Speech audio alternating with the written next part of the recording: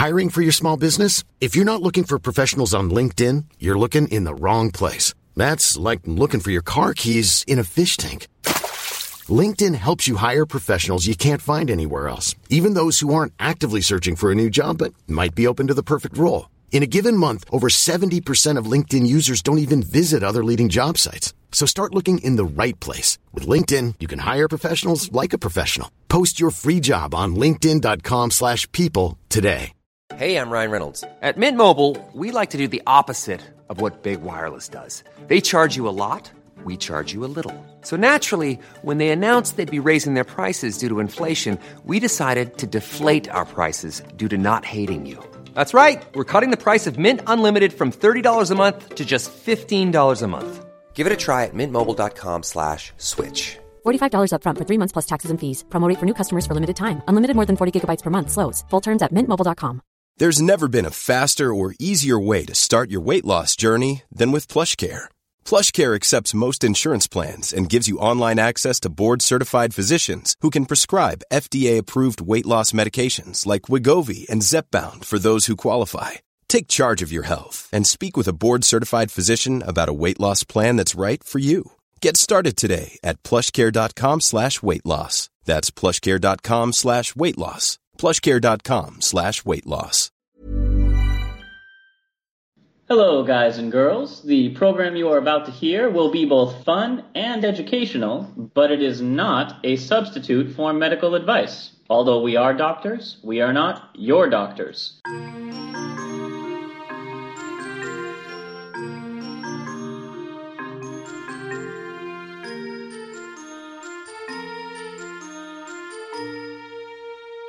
Hello and welcome to Travel Medicine. As always, I'm your friendly neighborhood internal medicine doc, Dr. J. Hey guys, this is Santosh, your peds infectious disease doctor and researcher, no longer after dark. And it's Dr. Ward. I'm the ER physician, almost always after dark. So right before we do get started, I know ordinarily this would be a journal club thing, but since it has nothing to do with medicine anyway, you guys, there's a dog Tinder. I saw this.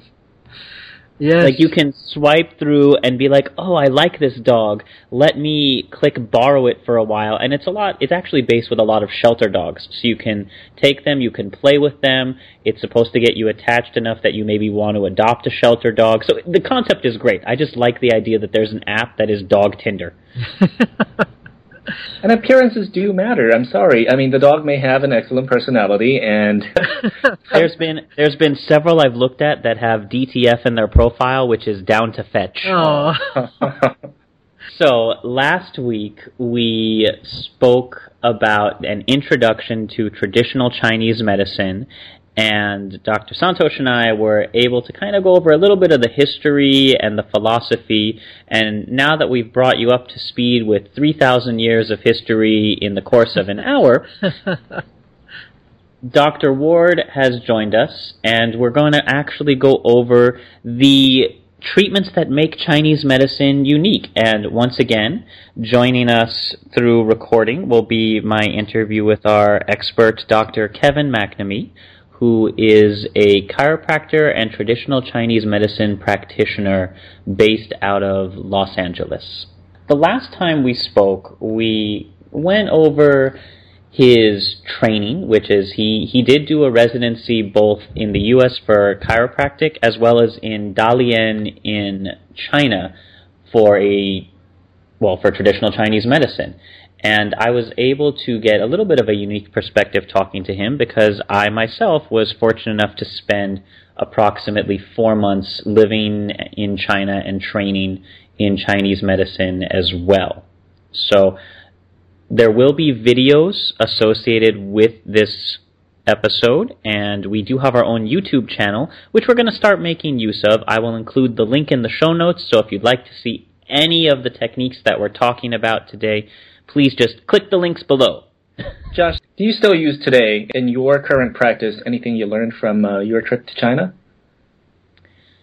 In my current practice, most of what I use has to do with philosophy. I do a lot of palliative care and hospice work, and that is where the whole body and complementary models really do very well with chronic conditions, things that won't get better, and it gives me a great resource to be able to refer people out to knowing about it. However, I'm not really using acupuncture or cupping in my practice because I'm a hospitalist. I guess the closest I get to acupuncture is doing lumbar punctures, and it's just one needle, which is not in for very long. Oh, yeah. And you definitely don't want to light that on fire with Moxie. Even though the two approaches can complement each other, Western medicine and Asian medicine, the overlap in treatment modality is thin because it's based on different models of how the human body works. Actually, it's hard enough to master one medical philosophy and get really good at that. Now, what we learned last week is that the ultimate goal of traditional Chinese medicine focuses treatment on restoring balance. So why don't we check back in with Dr. McNamee and see how you actually restore somebody's balance if they're out of whack, because that's really what this week is going to be about. So we'll start by learning from him how you restore balance, and then let's talk about diagnosis with him a little bit. So, Dr. McNamee, please take it away. How do you restore this balance if you're overbalanced in one way or another? First is the practitioner needs to evaluate what is out of balance with that patient. And they go through a series of diagnostic approaches, everything from history with the patient, asking a series of questions that any practitioner would do. Second was they look at key indicators, such as the person's affect, the Shen as they refer to it. You have the tongue as one of the diagnostic instruments, that the tongue will change depending on what happens with the process. Pulse diagnosis, palpation with their hands, range of motion. All those things give the practitioner indication as to whether it fits into one scenario or another, and then that gives you a treatment approach. That treatment, the therapies that are available in traditional Chinese medicine historically have been acupuncture, which is the insertion of a very, very fine needle into the body. Herbology, which uses natural therapies that's found in nature that are ingested. Breathing techniques, meditation, Tai Chi, Qigong, all those come together with soft tissue work, stretching, lifestyle changes. All those are part of Asian medicine. You mentioned the tongue as one of the diagnostic tools. Usually that's one that, certainly in Western medicine, we tend to ignore. We look, if there's nothing in the back of the throat, we say, okay, mouth's all right. How is the tongue used in diagnosis in traditional Asian medicine? When I was going through my training in Asian medicine, it was the time when the AIDS virus was pretty much not a very treatable kind of condition as compared to what we have today. We have more options. And you would see the patients come in who are suffering from HIV, AIDS situations, and you would see that tongue change over time as a very dramatic example of how the tongue does reflect the health of the body. So from a Western type MD allopathic approach, you would look at the tongue, okay, it looks fine, I don't see anything major on it. But the devil's in the details. And if you start looking for the subtleties of the tongue, you can see that there's certain other pathologies going on. Are there any other organs that Asian medicine will pay more attention to than Western, such as the tongue? Pulse that's used to palpate the radial pulse that's in the wrist. Mm-hmm. They'll look at what's referred to as the Shen. The Shen is poetically put, it's the light that shines from one's eyes when they're truly awake. You ever walked in and saw a patient where they're just quite not there? Lights are on, but no one's home, or they're drug-induced, or they're daydreaming, or they're sleep deprived. Their eyes are not clear. And by using the eyes, you can see what else may be going internally with the patient. Looking at the face, the Shen, their affect, all that gives an indication. All that leads to hopefully a diagnosis that the practitioner will again apply the Chinese medicine approach of treatment. There you go. There's a lot of different ways of restoring balance, and I actually was very interested in the diagnostic methods. Now, we certainly practice physical diagnosis in our hospitals, but I have to tell you, I don't think I've ever looked at a tongue nearly as closely as a practitioner of Chinese medicine does. Sure, and this is one of these things that is really tough to reconcile with Western medicine. Any practitioner of Western medicine will say that, oh man, if you're saying you're trying to link one part of the tongue with the liver or the heart, no, this does not work. Absolutely not. And the truth is, we have not studied this phenomenon very well at all, partially because it's a bit of an art, as Dr. McNamee said.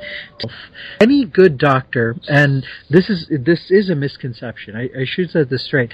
Hey, guys, every good doctor should start with a history and physical. And a thorough physical exam and a thorough history will tell 90% of the story, and will, a lot of the time, make the diagnosis for you.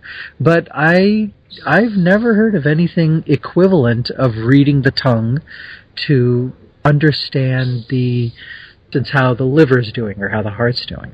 Well, actually, I have. The only thing close to what we're talking about here is, remember when we were medical students, when these gray-haired, older, wiser professors were doing bedside teaching? And have they ever taught you that you can look under the tongue for signs of jaundice that may not show up in people with, different skin tones? Oh, and sure. Under the tongue is a good place to look for also anemia in people with, again, different skin tones. People with darker skin, sometimes you can't tell that the skin is jaundiced or that, someone is pale because, that person isn't pale. Yeah, and the same idea is looking at the nail beds because the skin is thin there, and you can examine the changes in skin tone there. In this sense, I completely agree, absolutely. And you can certainly see fasciculations or little jumps of muscle twitches in cases like Lou Gehrig's disease. Now, to loop back into the Chinese diagnostic method, and again, we spoke about the 5 elements. So some of the examples in my textbook say if the tongue should become red, it indicates a heat syndrome, whereas if it's pale, it may indicate a qi or blood deficiency. Well, in someone who's anemic, absolutely, the tongue would be pale, but that's not something that we look for. Mm-hmm. And then they look at the tongue coating, which could be greasy in appearance, which would indicate, as we spoke in the last episode, about dampness as a condition. So it's still a consistent method of diagnosis, just not one that we have any frame of reference for making sense of. We talk about, so the tongue was something that was very, very new to me as the level of, I guess, detail. Yeah. And the other one, which, again, man, Chinese practitioners are poetic. I couldn't believe when he was talking about the Shen, that concept of the light and life in somebody's eyes, and you can tell when they're sick because that light just sort of goes out and glazes over. And how many demented or post-stroke or just chronically old patients have you seen that do have kind of that dull glisten where they're present, but they're maybe not really living? Yeah, and I think he has a more specific take on this than we would talk about in Western medicine. To us, I think we do the same thing. We read at a glance that, oh, something's wrong here. This person's not okay. And that's kind of we have a word for that from the German. That's called a Gestalt. Kind of taking in the whole view of a person as they first walk into the room.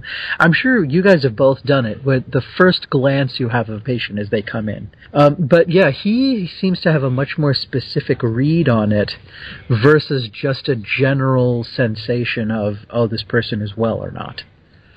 The next question, of course, would be, we've talked about kind of diagnosis. Other than that, they do pulse just like we do. They listen just like we do. We still use a lot of the same tools. Mm-hmm. But you'd think this is traditional Chinese medicine, so maybe everybody in China does this. Are they going in? Because we have people in the Western world who make use of acupuncture. Do we also have people in China who say, no, I demand to see a Western doc only? What's the awareness of traditional Chinese medicine? So let's check back in and see what Dr. McNamee has to say about general attitudes in China. Spoiler alert, you might be surprised. Thanks, BuzzFeed. China, do most people in China have some awareness of the herbs and herb cures and acupressure points they can use themselves rather than going to the doctor? Or do they say, here's the Chinese version of chicken soup, and if that doesn't work, head to the hospital? Great question. I was quite surprised that the old adage, the grass is always greener on the other side of the fence, was very true in China as well. They looked at the United States' use of antibiotics and surgery as the begin and end all of treatment. They wanted to embrace that to where we were in clinic and one of the nurses was handing out antibiotics to the people that were coming in as if they were candy. And we shared with the nurse as well as the medical doctor there the hazards and the resistant strains that can evolve from too many antibiotics given out. They wouldn't hear it.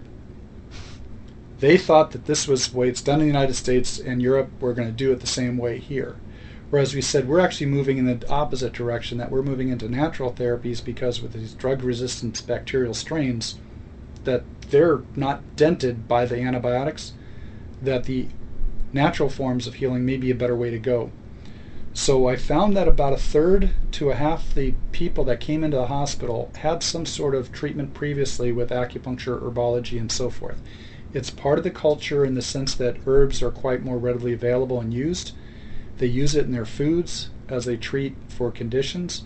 They wanted to embrace the surgery and the antibiotics more so than the traditional Chinese medicine. Their thought was, well, because it was developed here in China, there must not be any validity to it. It's always better when it's done by someone else in another foreign land.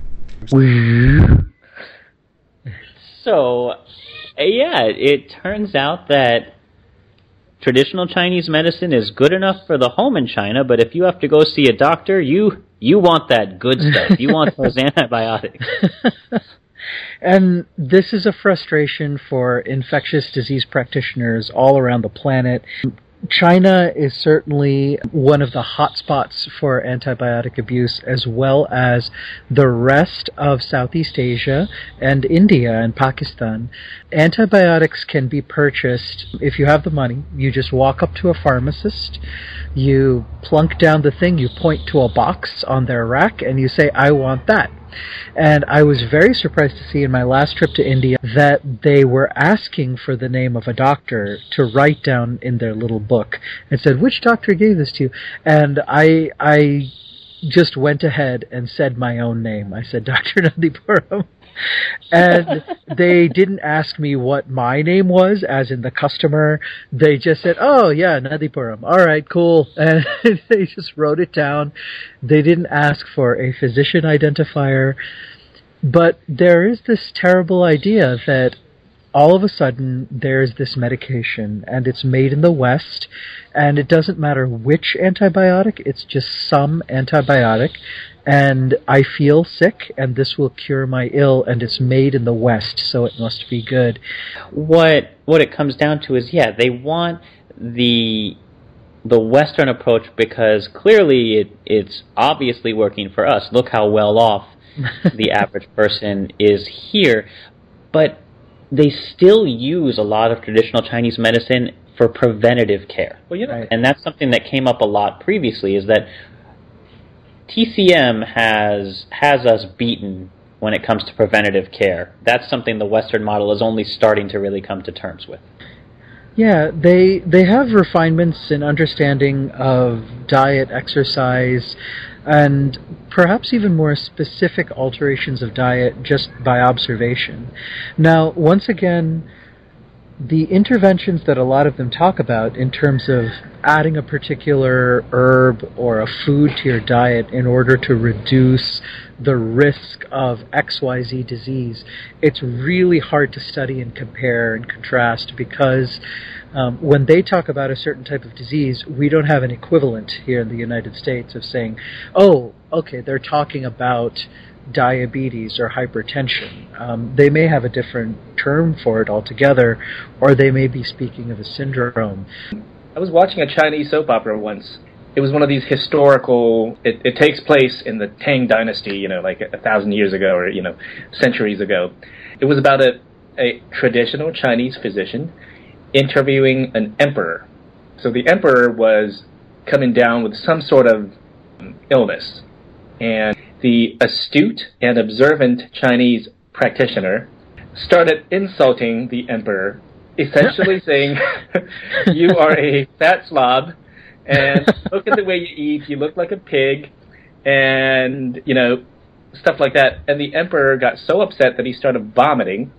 And the TCM doctor, after the emperor started vomiting, he said, "Well, you're welcome. Don't you feel better now? Because you've been eating too much. That's been your problem all along." That's some bedside manner right there. For those of you interested, that physician was Bian Che, BIAN space QUE, one of the legendary medical figures who we spoke of in the first episode. That's a good way to do it. I don't know if it's terribly effective. I don't know that it would be embraced here in the West, but I'd embrace it. The point is, the practitioners, traditional Chinese practitioners, do pay a lot of attention to diet and lifestyle. Well, I'm glad you brought up that story of a physician verbally needling his patient ward, because I think it gives an excellent transition for us to start talking about what people came to listen to this episode for. They want to know about acupuncture. Yeah. How does it work? What does it look like? Can I create my own little Hellraiser from the horror movies? So that's a solid transition, by the way. Credit where credit's due. Thank you. I was quite proud of it. So let's check back in with Dr. McNamee and learn, how does acupuncture work? What does it look like?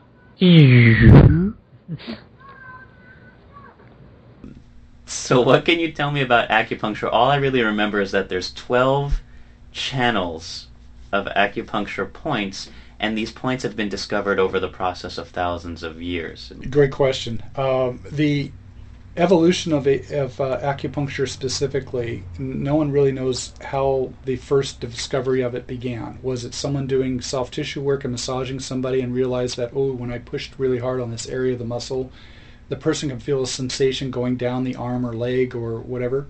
Or did certain pathology disappear, like that headache went away when I pushed on a certain part of the shoulder or the head, the headache went away?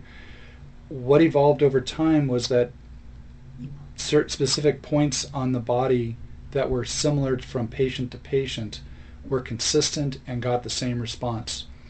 And so if a patient presents with A, B, and C, and I push on points 1, 2, and 3, the condition improved.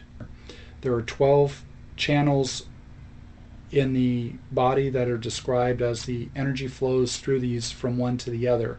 And if there's an interruption of the flow, or if there's too much flow in one meridian, it will cause abnormalities.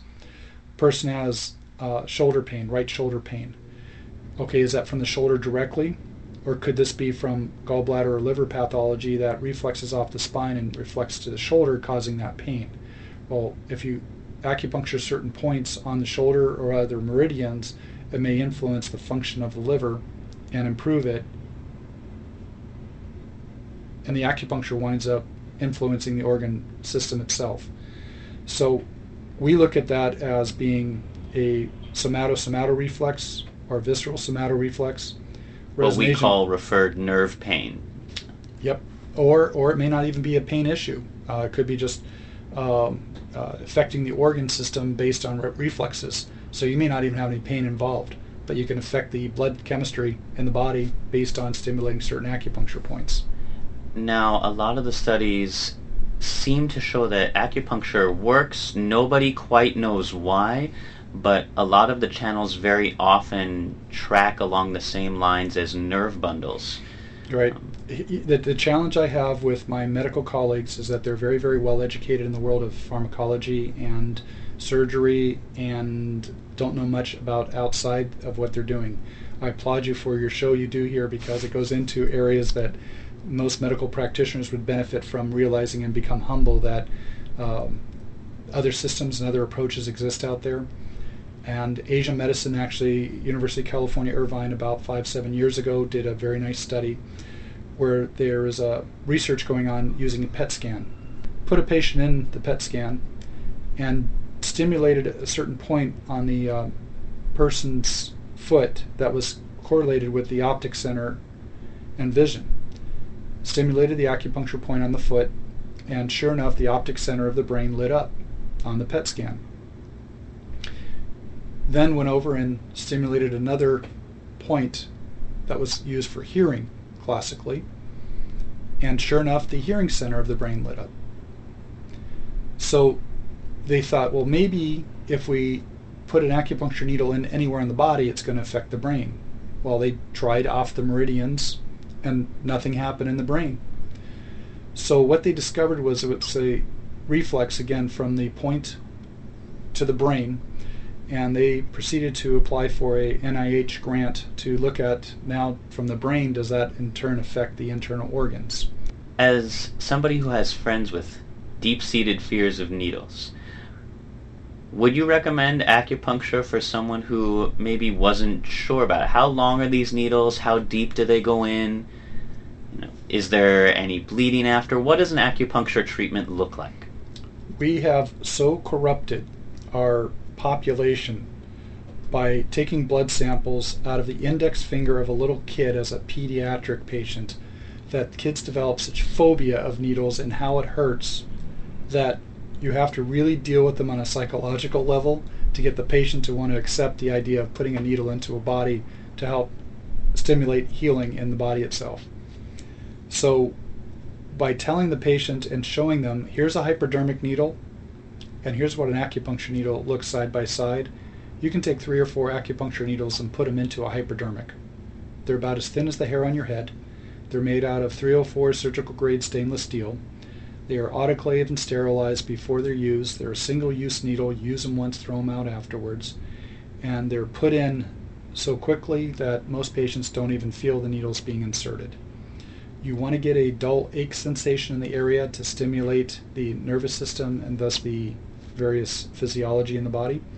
And by doing so, the patient will sometimes comment that, are the needles in yet? And I'll say, yes, we've got 10 in right now.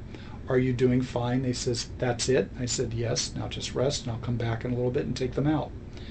As we're talking and I'm taking them out, we're chatting away and I'll say, okay, we're all done. He says, have you removed them yet? Yes, I have. They didn't even feel them. But yet they had the acupuncture done. And after that, they become your biggest advocate.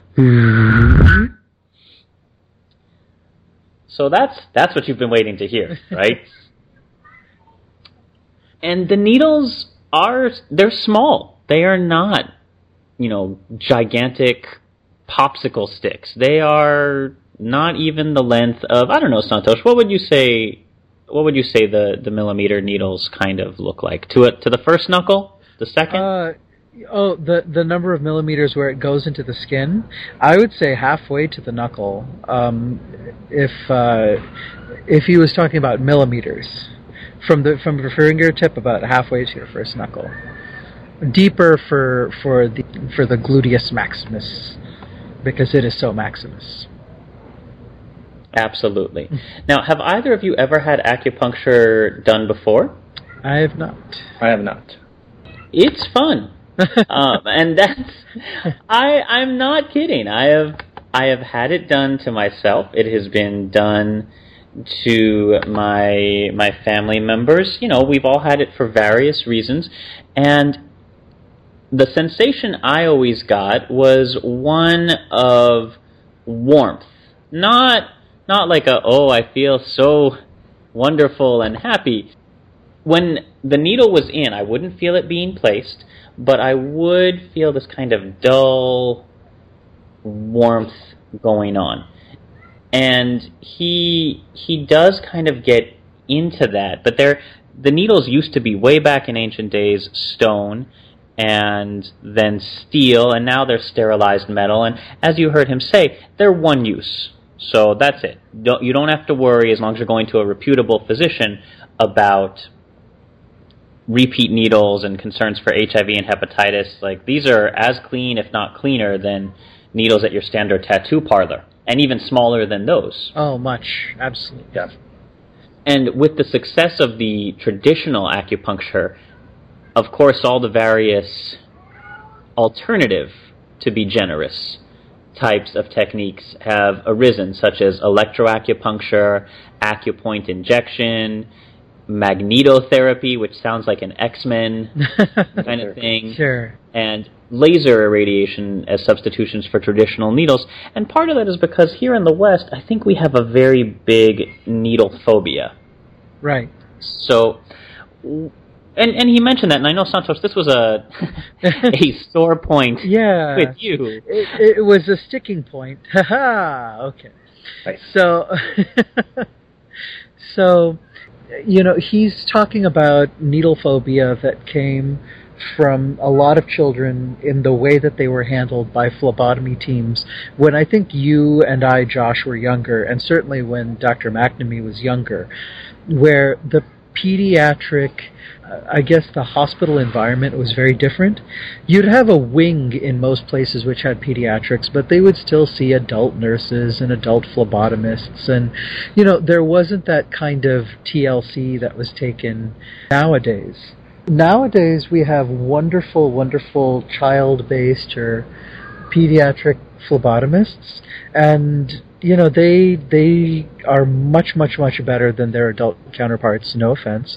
And we have people like Child Life who are wonderful helpers who help stay the anxiety. So we're getting better at this, getting rid of needle phobia. So now that we know what an acupuncture treatment looks like and how it's performed, why don't we hear how you actually choose an acupuncture point and how deep the needle goes? So why don't we learn how an acupuncture point is chosen? Are there acupuncture points that are more dangerous to place needles than others? And how do you know where the danger points are, and also how deep to insert the needle? The insertion of the needle, the selection of the needle, that's a lot of the art of what you do in healthcare. And I often say that we have all our laboratory tests, our history skills, our exam skills, imaging, all that is the science part of it, but there's a lot of art of what any practitioner does in putting together a treatment plan for a patient. You have the science as a foundation, but you have the art of what we do. So the points themselves are selected based on the practitioner's choice, based on what's presented to them and their findings. The areas of the body, how deep they go in, depends on how much tissue is in the area. For example, the buttock and low back area supports the body to stand up erect, usually has quite a bit of muscle mass there. Compare that to the scalp, which doesn't have much muscle mass, but still has some muscle there. So your insertion in the head may be a few millimeters, if that. In the buttock, low back area for a normal adult with no atrophy, maybe a half inch, 2 inches, 3 inches, depending on where you're going and how much tissue you have to get through.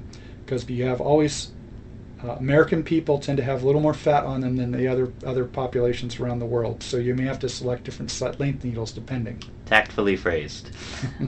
And if I recall correctly, the insertion technique itself is you almost just put your thumb and forefinger around the needle at the entry site, and you're more straightening your fingers than actually pushing the needle in.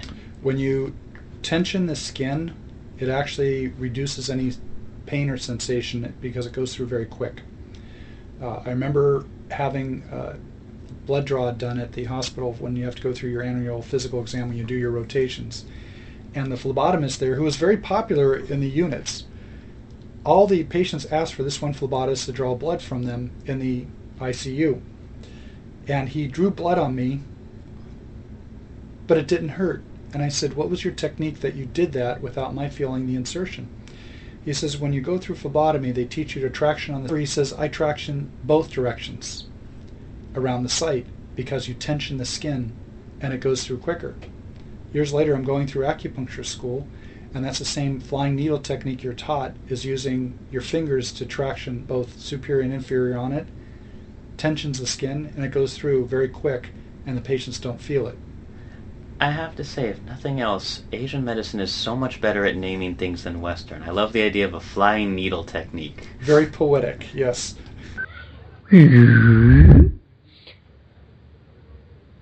So it sounds like it's very dependent on the actual condition that you learn from your history and physical, and then you choose meridians. The idea of meridians I thought was very fascinating. Ward, is this something that you know anything about? And pardon my racism, I'm asking because you're Chinese and this is a traditional Chinese medicine episode. Well, no, it's I don't think it's racist. I mean, I think I get a few extra points for, being Chinese American. On the other hand, my favorite restaurant is Panda Express, so I think that docks a few points. I don't know. So, anywho, so the meridians, I looked into it, and when I was in medical school, I've searched online, and I've tried to correlate what meridians correspond to in Western medicine, and there isn't. There is actually, it's not a limb system, it's not the blood vessel system, it's not the nervous system, it's its own system altogether. And I've tried to kind of make sense of it. It's just you have to learn. It's a completely different map that you have to learn. Like the lung meridian, the large intestine meridian, the stomach meridian. They run through places that you wouldn't think of. Who would have thought that a lung meridian collateral would be in the wrist or palms, right? This is a point of contention here between East and West. And like you said, Ward, these are two different... This is a philosophical... Life is full of what-ifs. Some awesome, like what if AI could fold your laundry? And some, well, less awesome, like what if you have unexpected medical costs? United Healthcare can help get you covered with Health Protector Guard fixed indemnity insurance plans. They supplement your primary plan to help you manage out-of-pocket costs. No deductibles, no enrollment periods, and especially no more what-ifs. Visit uh1.com to find the Health Protector Guard plan for you. A lot can happen in 3 years, like a chatbot may be your new best friend. But what won't change? Needing health insurance. United Healthcare Tri-Term Medical Plans, underwritten by Golden Rule Insurance Company, offer flexible, budget-friendly coverage that lasts nearly 3 years in some states. Learn more at uh1.com. Divide right here. And, an evidence-based medicine doctor in the West will say this is not at all studyable. We can't look at this. And nothing that we've discovered so far that would point any therapies in the West to this type of direction. It becomes so difficult from a Western standpoint and kind of a statistical and a rigorous type of research standpoint to really study meridians and acupressure that go with it. And this is where it becomes, for the patient, for instance, what type of medicine they just trust. And so I'm going to reach in and play devil's advocate a little bit here. Yeah. And again, I can do this because I've actually had some training in traditional Chinese medicine. Originally, there were only a handful of acupuncture points. There were about 25. That was back in that time of the very first emperor, the Fuxi.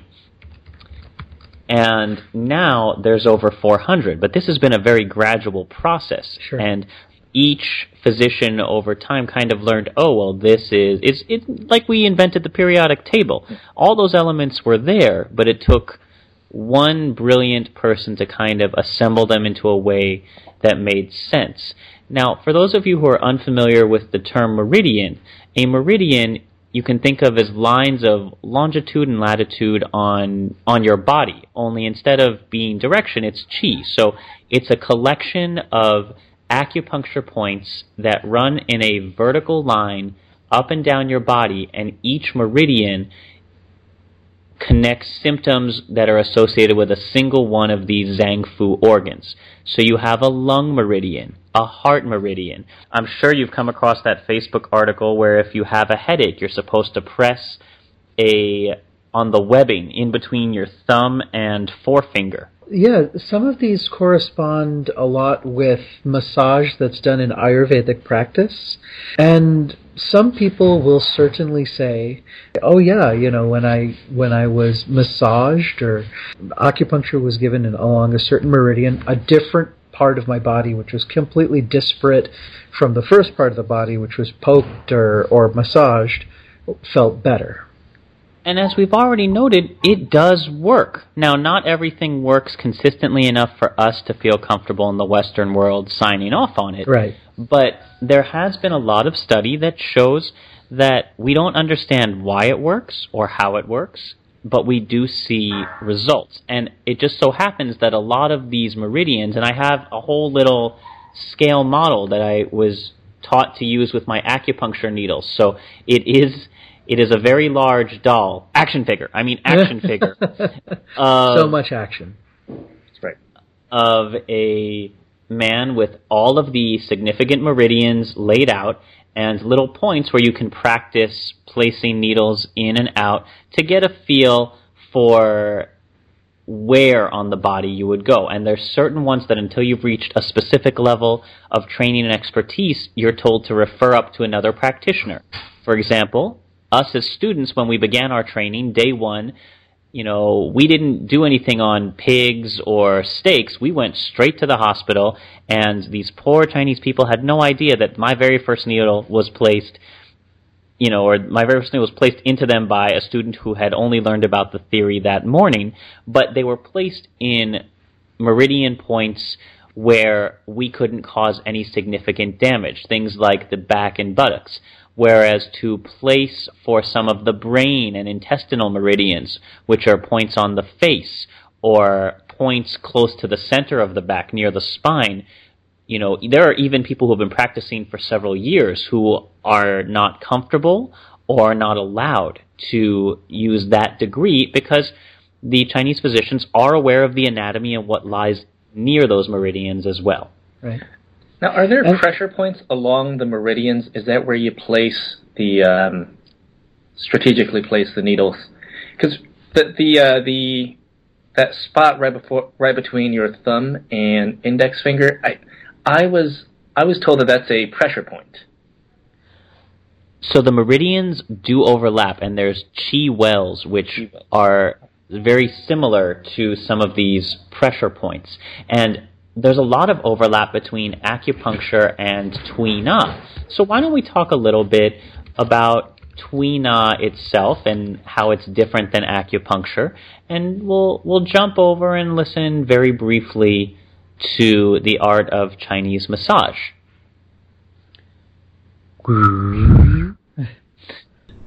Tui Na will mention just briefly, is that similar to acupuncture but without needles? Is it massage? How is that different? There's several schools of Tui Na, which is referred to as Asian massage.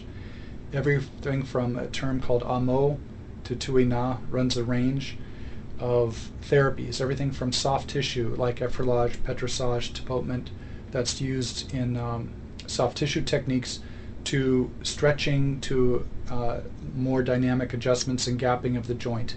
So it depends on the training of the practitioner, what they've done, but that was part of the training that was there in China, and some learn and use that in their practice. Okay. So a lot of pressure points do lie along the meridians, and because of their location, they may not be acupuncture points. They may not be designed for needles because you don't have to go that deep. You can just apply that pressure with it. And so professionals who choose to focus exclusively on just the pressure points rather than dealing with needles very often go into Tui Na, which is medical massage. And we went for 1 or 2 lessons and a heck of a lot of later massages because you walk out feeling boneless. Did they feel, now, after a Tui Na session, did you feel good or did you feel bad? I felt great. I had a positive outlook, all of my muscles felt relaxed, and I'm somebody who's very sensitive about people touching my feet and hands, right. And these people managed to avoid doing that, and I still walked out feeling, the best massage I've ever had in my life. Oh, terrific.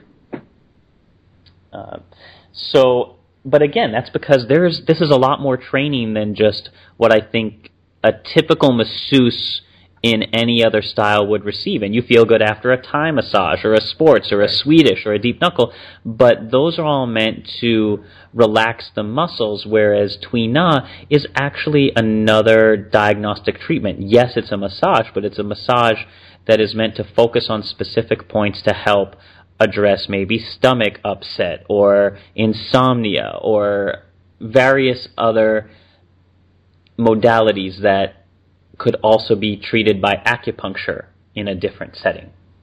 Cool. So that's kind of the two of the oldest of the traditional Chinese treatments as laid out in the Neijing. Let's move on to another one that I have to be honest, I still don't know that I'm entirely sold on, but is one that is at least as old, and that's moxibustion. So before we talk to Dr. McNamee, Ward, do you know what moxibustion is? You're talking about lighting a piece of combustible material on an acupuncture needle once it's been inserted, right? Right. Well, you're not actually putting the combustible material on the needle, or at least not on the part of the needle that inserts. I mean, on the back of the needle. Yes. So it's a very fancy kind of almost aromatherapy, but not really, because it's not the smell that's doing anything for you. But let's hear about moxibustion from Dr. McNamee. Moxibustion is one of the Asian medicine approaches to heating up a local area. You can transmit heat through conduction, convection, and radiation. So where we're going with this is that, let's say you've got a cold area in the body, and you can light a cigar stick sort of looking device. It is mugwort, which is the bark of a tree, and that's what actually burns. It burns at a constant low temperature. You can apply it as a cigar stick type roll and hold it close to the acupuncture point that's cold, and that heats up the area. In the same way, when you go to a restaurant and they've got infrared lamps above, that's radiation going in, they can feel the heat as it goes through. The other is, if you have an acupuncture point there in the area to get it in deeper, you can place it on the acupuncture needle, and by using conduction, it'll transmit down the needle at deeper layers of the body. So you can use ultrasound, diathermy, a hot pack, infrared, or you can use moxibustion, which again is a cigar-looking type stick that burns at a constant low temperature. You can also place the moxa directly on the acupuncture point, light the end of it, and then when the patient feels the flash sensation, remove it from the skin. And you're also stimulating the acupuncture point without using a needle, but you're using heat to stimulate the acupuncture point in that case. So it's either small controlled burns, or as you said, using a heat lamp like over a roast to make the skin easier. Now, again, from a Western standpoint, heating up an area will bring more blood to it. There's some ties to inflammation. Now, you commonly use moxibustion more by itself or in conjunction with acupuncture? That's an option for the practitioner. You can use it in conjunction with both. You can do acupuncture with the moxa. You can do moxa only. It's up to you as the practitioner which way you want to go. And it's always mugwort, or are there other plants? The one I'm familiar with is mugwort. There may be others out there, but you do have... mugwort actually has a lot of smoke to it. There's another approach that you can use, what's called smokeless moxa, which burns at a constant low temperature, which can heat the area just like mugwort with moxa, but this has less smoke. So when you're in a closed office, that's what practitioners tend to use, is the smokeless moxa as compared to the very, very smoky moxa, mugwort. China does not have quite the same view of smoking that the West has come to adopt, so I imagine smokeless is probably a lot more common in the U.S. It depends whether you can open the windows of your office building or not. A story I love to share is that I used moxa in the office. Closed building, windows wouldn't open, but it was a closed ventilation system with the other suites in the building. And every time I used it, the fire department would show up and walk through the building. And it wasn't after about the third time I realized that they were showing up because other people in the other suites, as it was coming down into their areas, they were smelling smoke but wasn't sure where it was coming from.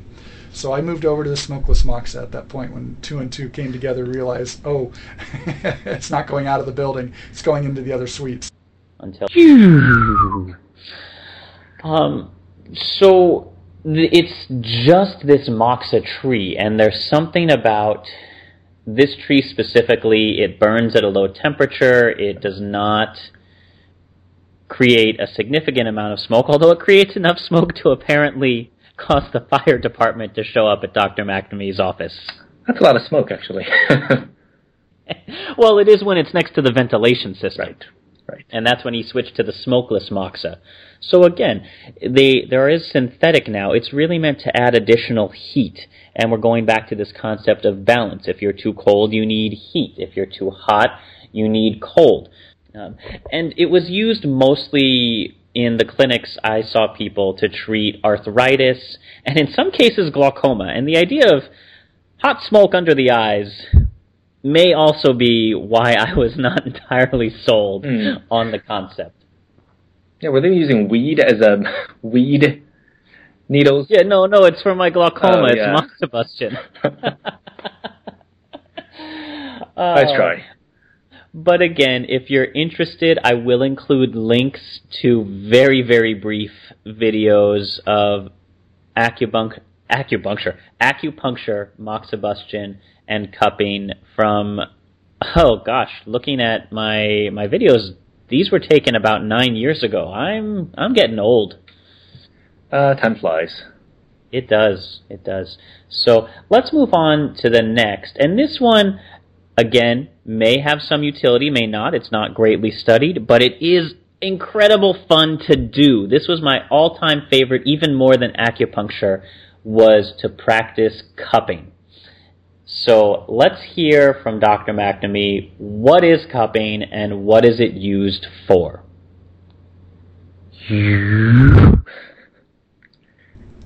Cupping is one of the approaches that's used where you use a glass jar usually. Originally it was bamboo. You could use bamboo cup.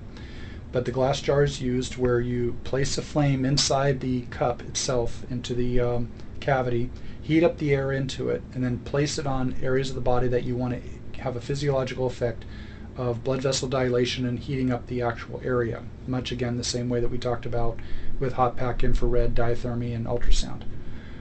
So you're heating up the area doing this. With the cooling of the air in the cup, it'll suck up the area of the skin within the rim of the glass jar. That blood vessel dilation can create some capillaries that will expand and even break, creating a bruising of that area. So after the treatment, cups are removed. The patient then may have circular marks on them as though an octopus actually leached onto their back or area of the body that they had the cupping done. And it can look like, if you're not familiar with it, as though someone was beat with something circular. But after 7 to 10 days, it usually goes away and it resolves quite nicely. What sort of conditions is cupping used for? From an Asian medicine standpoint, it's from anyone who has a cold condition in that area, where you touch the body part and it may be cold to the touch that needs to be heated up. You can also use it for internal medicine, such as someone who has a cold or flu. People will use it to help remove the, quote, pathogen that's there. In the physiological approach is that you're trying to increase blood flow, heat up the area, and that in turn affects the specific muscles in the area to increase blood flow and warm them up. It sounds like a lot like moxibustion. I mean, it sounds like it's the same concept of getting rid of, cold and restoring balance. It does, but whereas I personally would worry about putting a needle and how far I was inserting it, or where I would have doubts about, well, what's this smoke, waving smoke or putting just a warm needle over somebody doing, let me tell you, taking what is essentially a tiny little fishbowl and lighting a fire underneath to create a vacuum, and you stick it on somebody and you turn and twist, and seeing their skin bubble up, there's something so deeply satisfying. There might be... It's like creating your own bubble wrap. There might be a sadistic side of Dr. Josh that this brought out. No, it's not painful. It's just you get to turn people into giant bubble wrap things. Oh. Because I had it done to me. This was one of the first things that they allowed us to do before they let us anywhere near needles. We all practiced cupping on each other. And that doesn't mean, you just put your hands underneath somebody. It meant we all laid on our stomachs and we were taught the technique, and we all walked out looking like we had been on the losing end of a golf ball fight. But did it feel good? Because it did. It did. When you were underneath, it was a very strange sensation to feel a little bubble of your skin, and not like a tiny bubble, but like a big fist-sized bubble of your skin being pulled up. And what would happen is you would feel sort of a pull, which would be releasing tension, followed by an ache, and you would know when it was time to take the cup off, because that ache would turn from a soreness into an uncomfortable, would start to actually become painful, and that would actually be the signal that the vacuum was on long enough. Mm-hmm. And this is a vacuum in the absence of air, not a vacuum as in a Hoover. Right. And at that point, the practitioner would come and with a quick twist of the wrist, release the vacuum, and you'd hear the like a great sound effect, and you'd feel all that tension that was that had slowly built up in the area and you didn't even know was there, quickly drain out. So I love cupping, and the idea, unlike moxibustion, again, they both serve to draw blood, but think about it. If you have an area, and the best I can explain this physiologically, if you have, say, an area of inflammation, well, what is that? That is your body trying to bring more blood, more immune components, more of all the things your body uses to fight infection and inflammation into one area. So when we have a cellulitis or a skin infection, that's why you see that one part get red. Right. Your body's trying to bring all the things it carries in the blood and focus them in that area. So cupping basically says, rather than let your body decide, we're going to create a vacuum and pull more blood and more heat into this one area. And when you combine that with the meridians and the Zhang Fu organs and the 5 elements, they're using the diagnostic system that says, okay, we need treatment here. Pull the blood with all its natural defenses to this area. Yeah, conceptually it makes sense. I mean, we do that in, Western medicine, where we hot compresses for abscesses, for example. Moving on into pharmacology, but specifically herbal medicine.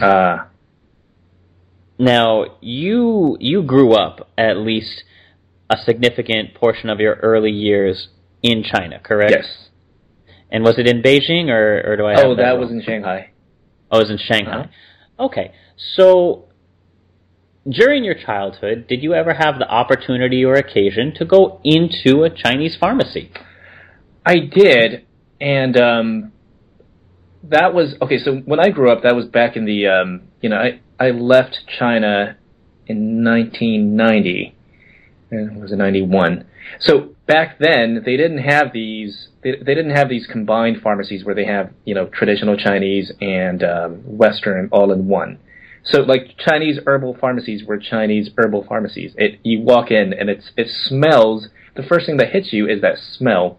You walk in and they have these little drawers, little filing these little tiny little filing cabinet systems of different herbs, all in a all arranged. It's a different feel. You walk in and you just smell the pungency of all these herbs, and it's not a bad smell, but you definitely smell. It smells woody, but it's a unique. Grassy. Yeah, that's the only way I can describe it. It smells woody and grassy. Yeah, which looks very different from, say, your average CVS or Walgreens. Now, what kind of things were you sent to? Did your mom make you the equivalent of matzo ball soup when you were sick for the Chinese pharmacy, or what? If you don't mind sharing, what would you be sent to these pharmacies for? So I think it depends on... So traditional herbal Chinese medicine pharmacies, like these traditional pharmacies, I think that's more for pretty hardcore stuff. That you need a practitioner to send you with a recipe. They write down 3 parts of this, 4 parts of that. I have a new, whatever it is.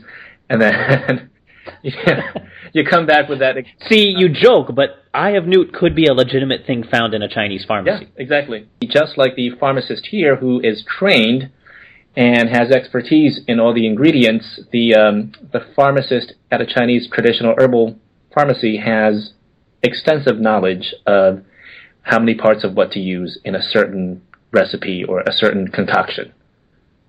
So my mom, in other words, my mom would not just send me to the pharmacy to say, hey, you know what, get a chicken and, come back with a matzo ball soup ingredient. Sure. That you just go to the supermarket or, the traditional markets. But you go to the pharmacy with a specific recipe or a specific concoction written down, and they would actually measure out little parts of this and that and give it to you in a specific, package. Okay. So let's hear from Dr. McNamee, somebody who didn't have the opportunity of growing up in this culture the way you did, what he thinks you would see in a pharmacy and how herbs are chosen and given. Can you take us through a trip in a Chinese pharmacy? What are some common things we'd expect to see? One of the things that struck me first when I first entered a herbal pharmacy, both here in the United States as well as China, is the smell. You will smell the herbs in their natural form. Herbs will be everything from plants to minerals to animal parts. All those come together because each of those have certain chemistry attached to them that make them up. So when you walk into an herbal pharmacy, you may see some of the turtle shells, or you may see leaves or twigs or things of that nature. And over time, by boiling these herbs, it releases the biochemistry within, and the person then drinks the tincture, the liquid that was boiled out. And that in turn again is the biochemistry that's being released from these plants, animals, and minerals. So when you walk into a herbal pharmacy, you have the smell, you have the images of various animals that are around, the plants, the rocks, and so forth, and they're usually kept in containers, and then as you have your prescription filled, it's just like any pharmacy. They walk over, pull out what you need, put it into a container, and you walk out with it afterwards and boil it at home and drink the liquid that has already released the chemistry. So everything is tea-based. There's no soups, there's no you sprinkle this on your food, there's no enemas. There's a couple ways of applying herbs. One is that you could take the actual plant, animal, and mineral and grind it up and do it as an oral capsule that you can consume, and it goes in through your digestive tract. Again, you got a 20-30% absorption rate there and gets absorbed that way. Another is you can boil the herbs in a liquid form, remove the herbs itself, drink the liquid. Again, through the oral cavity is another way of doing it. Some actually can do injections of some of the herbs into the body, into the muscles, another approach. But more often than not, it's either capsules that you can, or tablets that you can consume, or it's done through liquid, through boiling the herbs. After a certain period of time, it cools and you drink the liquid. Yeah, so it's a little bit different than the drugs we use, but part of that is because these plants are used in their natural forms. And when he's talking about refining and synthesizing drugs, think about when we were in Peru, Ward, and we were chewing the coca leaf like candy, and it was totally fine because it helped with headache, it helped with and the coca leaf is not necessarily dangerous. Right. But when you purify it and you find that one particular ingredient in it that has the active effect, cocaine is not something you want to muck about with. Right. But in its normal plant form, it's not harmless, but it doesn't have nearly the potential for harm. And I think that's the idea he's trying to convey, is that each of these herbs have many, many properties, and it takes a knowledge of their overall ones, and you want to combine them. And I found it interesting that almost all of them are basically put into teas or soups. You don't chew them, you don't burn them. Everything is made into a tea, and maybe that's why we have all those stereotypes about, all the tea in China, because that was their pharmacy. Well, these teas usually taste terrible. Like I haven't had You think pills? I mean, that's why Western medicine we do pills because it's a lot easier to take and it's easier for your patients. But you would literally take the ingredients that your practitioner prescribed you and that you got from the herbal pharmacy, and you would have to put that little packet into boiling water usually, and you would boil it for, I don't know, sometimes up to hours, just to make that one dose, one potion. So let's talk very briefly about just the general idea behind some of these herb compounds. And, the Chinese pharmacopoeia is extensive and impossible to describe in 1, 2, or even 6 episodes. So I think we'll just break it down by taste. Now, you mentioned bitter, and bitter herbs are the biggest category by far. And it's usually meant to serve, according to the textbook, a drying or detoxifying quality. So something for yin deficiency. But because the bitterness, and the way they describe it in the textbook is that because bitterness descends, you want to beware this quality in pregnant women, as the fetus could be encouraged to descend as well. Which I think is interesting, because you look at a lot of bitter type things, and that's our body's signal that something is poisonous, and especially not good for pregnant women where it could be transferred to the fetus. Yeah.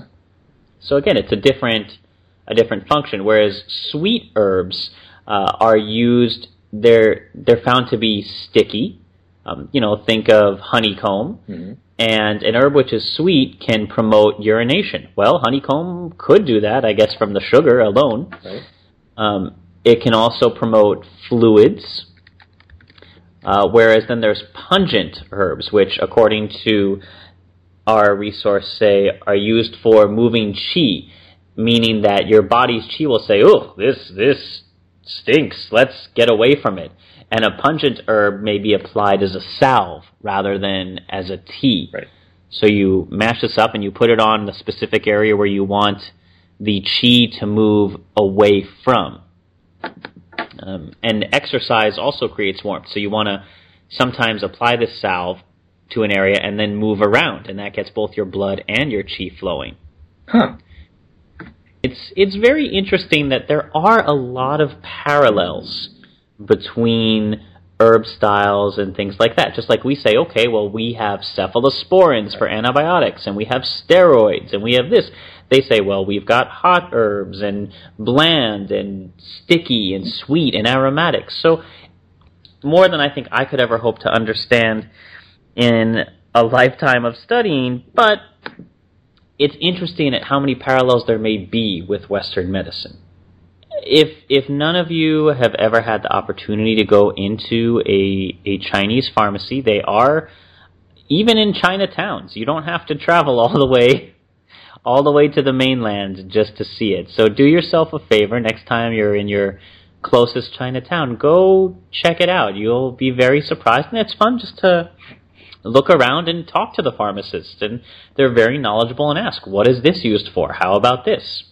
That kind of wraps up our overall episode on all these different ones, but let's get a few last questions in with Dr. McNamee and have him give us maybe some examples of traditional diagnoses and treatments with traditional Chinese medicine, and maybe even some resources about where people can go if they have any further questions.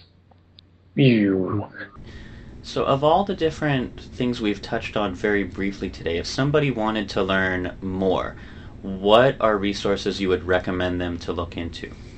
One of the best books that's out there that I've seen over time is called The Web That Has No Weaver by Ted Kupchak. In the first several chapters, he'll walk you through on how the paradigm was developed, but how the paradigm parallels what we see in Western medicine, and that many times they arrive at the same answer, but using different paths to get to that goal. So you've been in practice for a number of years, certainly since before I even made it into med school. What kind of treatments do you offer in your office from a traditional Chinese medicine standpoint? In my office, because I'm trained in several areas, everything from pain control, rehab, physical therapy, chiropractic, acupuncture, herbology, From an Asian medicine perspective, I offer acupuncture, moxibustion, herbology, cupping. There's an overlap with other fields such as behavior lifestyle changes, doing the right things, getting enough rest, exercise, diet changes. So those are the approaches I use from the Asian medicine perspective. There's much more to it than that. Everything from Tai Chi, Qigong, which I don't offer here, but can send out to practitioners who do teach that. Stop. Again, thank you so much for all the information you've provided on traditional Chinese medicine. If people want to contact you or find things out, where can they find you out in the world? What sort of things are you doing? They can find me on the website at www.californiahealthinstitute.com. That's my website. They can reach me in my practice in Woodland Hills or in Thousand Oaks, 805-777-7474 or 818-999-4747. Once again, we'd like to... That wraps up this episode on traditional Chinese medicine. Hopefully you all learned something, and it's worth exploring and learning a little bit more about. Special thanks to Dr. Kevin McNamee for all his assistance and time in talking with us about this. As always, we love to hear your comments, your questions, your concerns, and you can reach us on Facebook, on Twitter, and on our webpage, of which the links are all included below in the show notes. We would absolutely, if you've ever had experiences of Chinese medicine, or if we've brought up any questions, send them over, and we will do our best to answer. Our theme music is composed by Rachel Leisure. And Ward, is there anything else that we're leaving out? Please rate us on iTunes. Give us feedback, and we do read them, and it helps boost our standing on iTunes.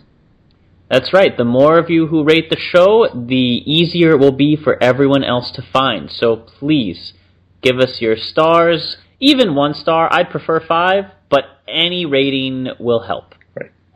So that wraps it up, and until next time, as always, happy travels.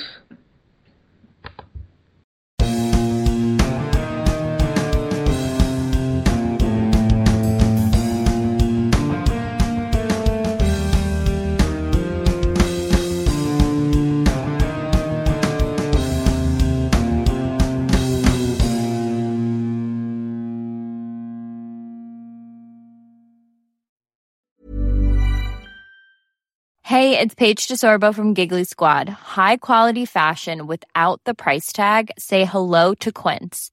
I'm snagging high-end essentials like cozy cashmere sweaters, sleek leather jackets, fine jewelry, and so much more. With Quince being 50 to 80% less than similar brands.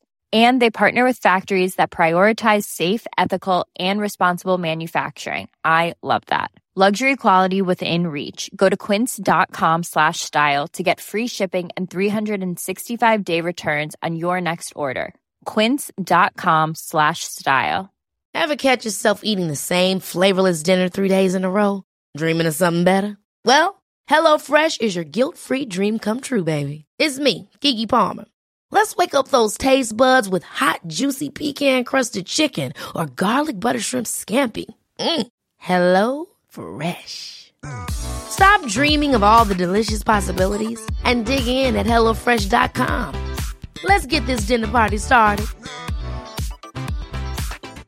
Mom deserves the best, and there's no better place to shop for Mother's Day than Whole Foods Market. They're your destination for unbeatable savings, from premium gifts to show-stopping flowers and irresistible desserts. Start by saving 33% with Prime on all body care and candles. Then get a 15-stem bunch of tulips for just $9.99 each with Prime. Round out Mom's menu with festive rosé, irresistible berry chantilly cake, and more special treats. Come celebrate Mother's Day at Whole Foods Market.